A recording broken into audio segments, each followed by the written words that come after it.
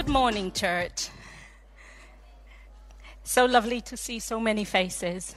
I consider it a privilege to be able to share what's in my heart today as we've started this series of Game Changers.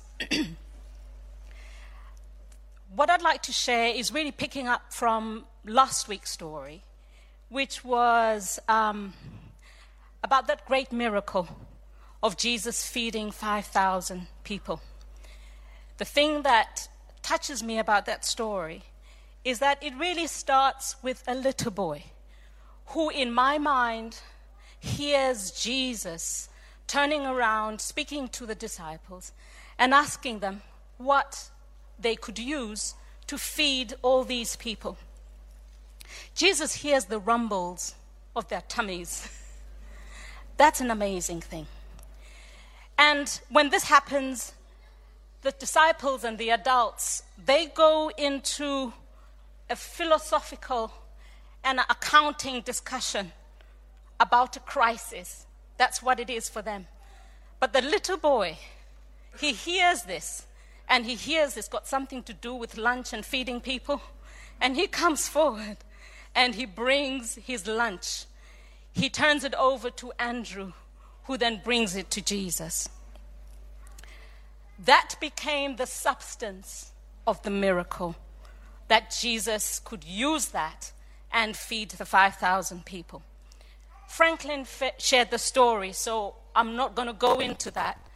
But I want to start from the end of the story. Jesus does something extraordinary at the end of that. And verse 12 in John 6 says, "When they were filled, he said unto his disciples, gather up the fragments that remain, that nothing be lost." So feeding the 5,000 and the miracle of dividing that meager lunch amongst 5,000 people to Jesus, to God, was not enough. What had started as an accounting discussion about the absurdity of Jesus' request became a reckoning of how much Jesus has done with the boy's ridiculous offer. Jesus says, gather up the fragments. And in my heart, I feel the Holy Spirit as we come to this point of worship today, as we gather, that the Spirit of God is asking us, wherever we are in our lives, to gather up the fragments. So the story that I'd like to share comes from the book of Ruth, and it begins with a woman who's doing just that. She's gathering up the fragments of her life. She had been broken by life. It's not pretty.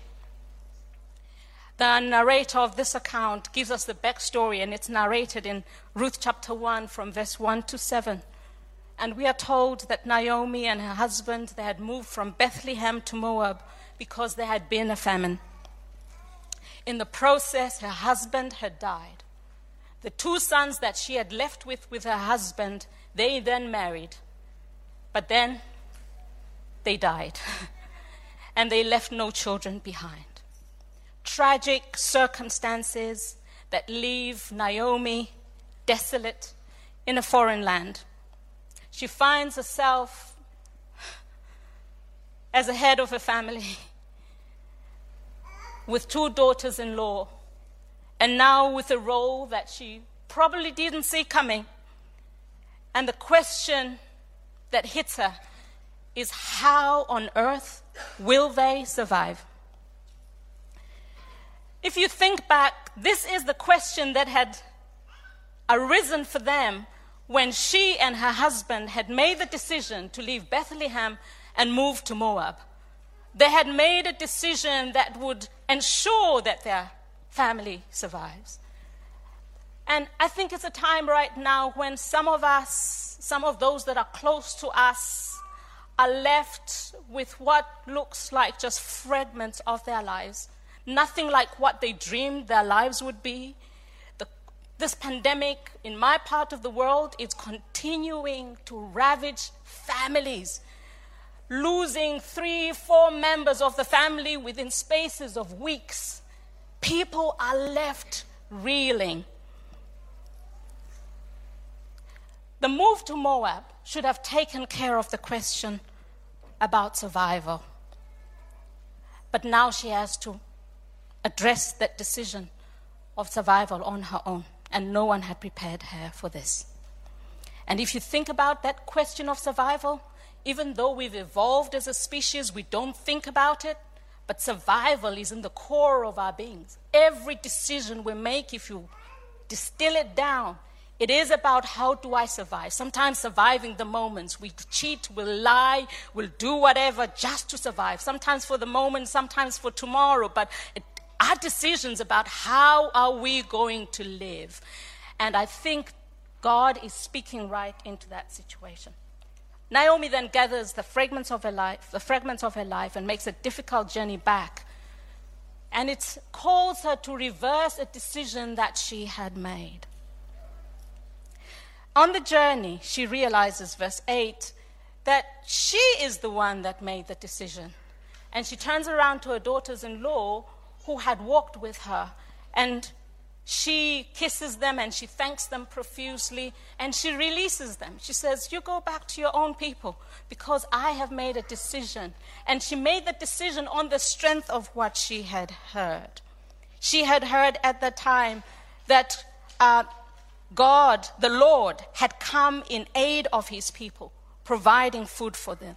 So she and her daughters prepared and went on the journey. And so when she says it the first time, she releases them, her daughters turn around and say, we want to go with you. They journey along, and you can see that the gravity of this decision that she has taken. Because I think we all have to take our journeys based on a decision we are making. And those are game-changing decisions when we decide to walk into God's provision. And this is what Naomi was doing. But it wasn't enough for her to carry Ruth and Orpah. They had to make up their minds. And the thing that elevates it from me, from just a decision where they were talking, and it's just as the narrator of the story gives it to us, it's just something that is happening in a family. And so you can see it as just a domestic thing. But what Ruth's response to Naomi shows us that there was something that Ruth had seen in Naomi that was beyond just mother-in-law and daughter-in-law. And she says, do not urge me to leave you or turn my back on you, because where you will go, I will go, and where you stay, I will stay. Your people will become my people. But then the thing that really does it for me, she says, your God will be my God. And that thing for me says, even though Naomi was at her lowest, it wasn't pretty. She was broken, but there was something about her that was shining the light of God that makes this woman say, I can't afford to go back to my gods and my people where there's no God. I want to go to your God. And so this became a game-changing decision to walk into God's provision. And Naomi, the weight of this decision continues to plague her, and you can hear her talking about it, and she says, don't call me Naomi.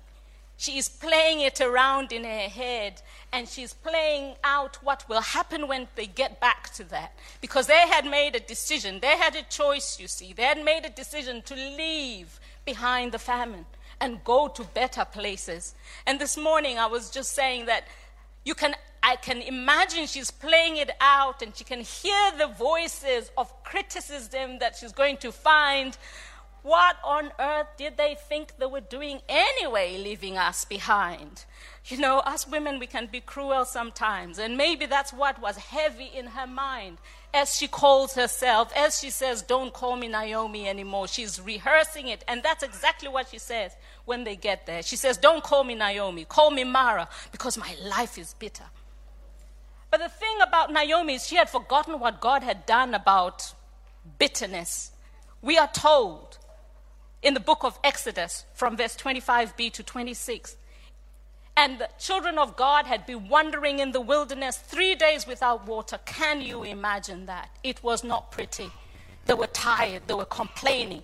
And they come to a pool of water, and we are told that when they took a drink of this water that they saw, they turned around and said, it's bitter. We cannot drink this. But see what God does is that right there in Marah, we are told it was there at Marah that the Lord set before him the following decree as a standard to test their faithfulness to him. He said, if you will listen carefully to the voice of the Lord your God and do what is right in his sight, obeying his commands and keeping his decrees, then I will not make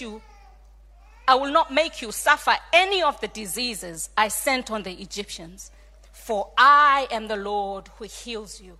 So when we walk past our pain and all those things that James was reminding us the other day, to walk beyond and push into this God of ours, where his provision is, we're going to find that this is the God who heals us and restores us and makes us well.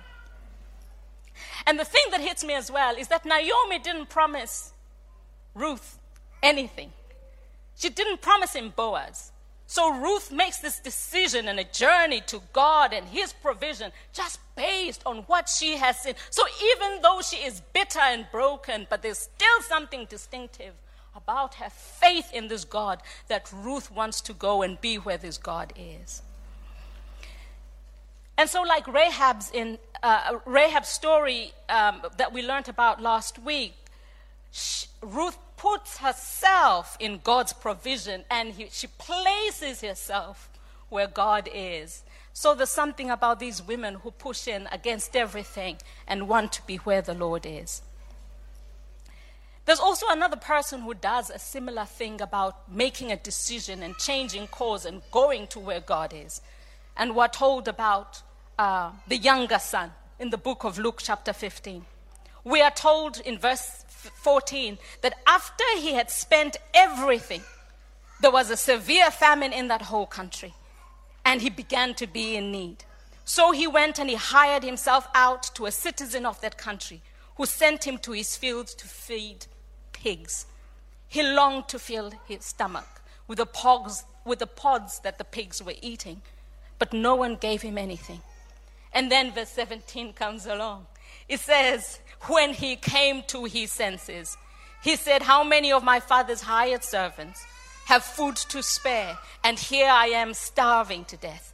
I will set out and go back to my father and say to him, Father, I have sinned against heaven and against you. I am no longer worthy to be called your son. Make me like one of your hired servants. So he got up and he went to his father. There is something about gathering the fragments of our lives.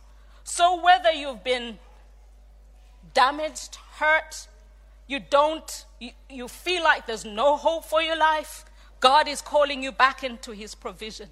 Whether like this one, you have wandered away from God's promise and you find yourself in a place where you're far away from God, you could make a game-changing decision to walk back into what God has in store for you. So whether your fragments are based on that your life has been so blessed and you're gathering blessing, there's room to go back to God. Or whether your fragments are what's left over from not what you wanted or what you want, and you feel like you are broken and you can't see a way through, God is calling you, and you could make a game-changing decision to walk back into God's provision. And if you have no life like this young man who had walked away from what God had, he's still calling you back into his provision. And he says, gather everything so that nothing will be lost. God doesn't want to lose you to lose what he wants and has in store for you through your pain. And just in closing, Hebrews 11 verse 6, for without faith it is impossible to please God. For everyone who comes to God has to necessarily believe that he is, and that he is a rewarder of all those who diligently seek him. So let us press into what God has in store for us today. Amen. Amen.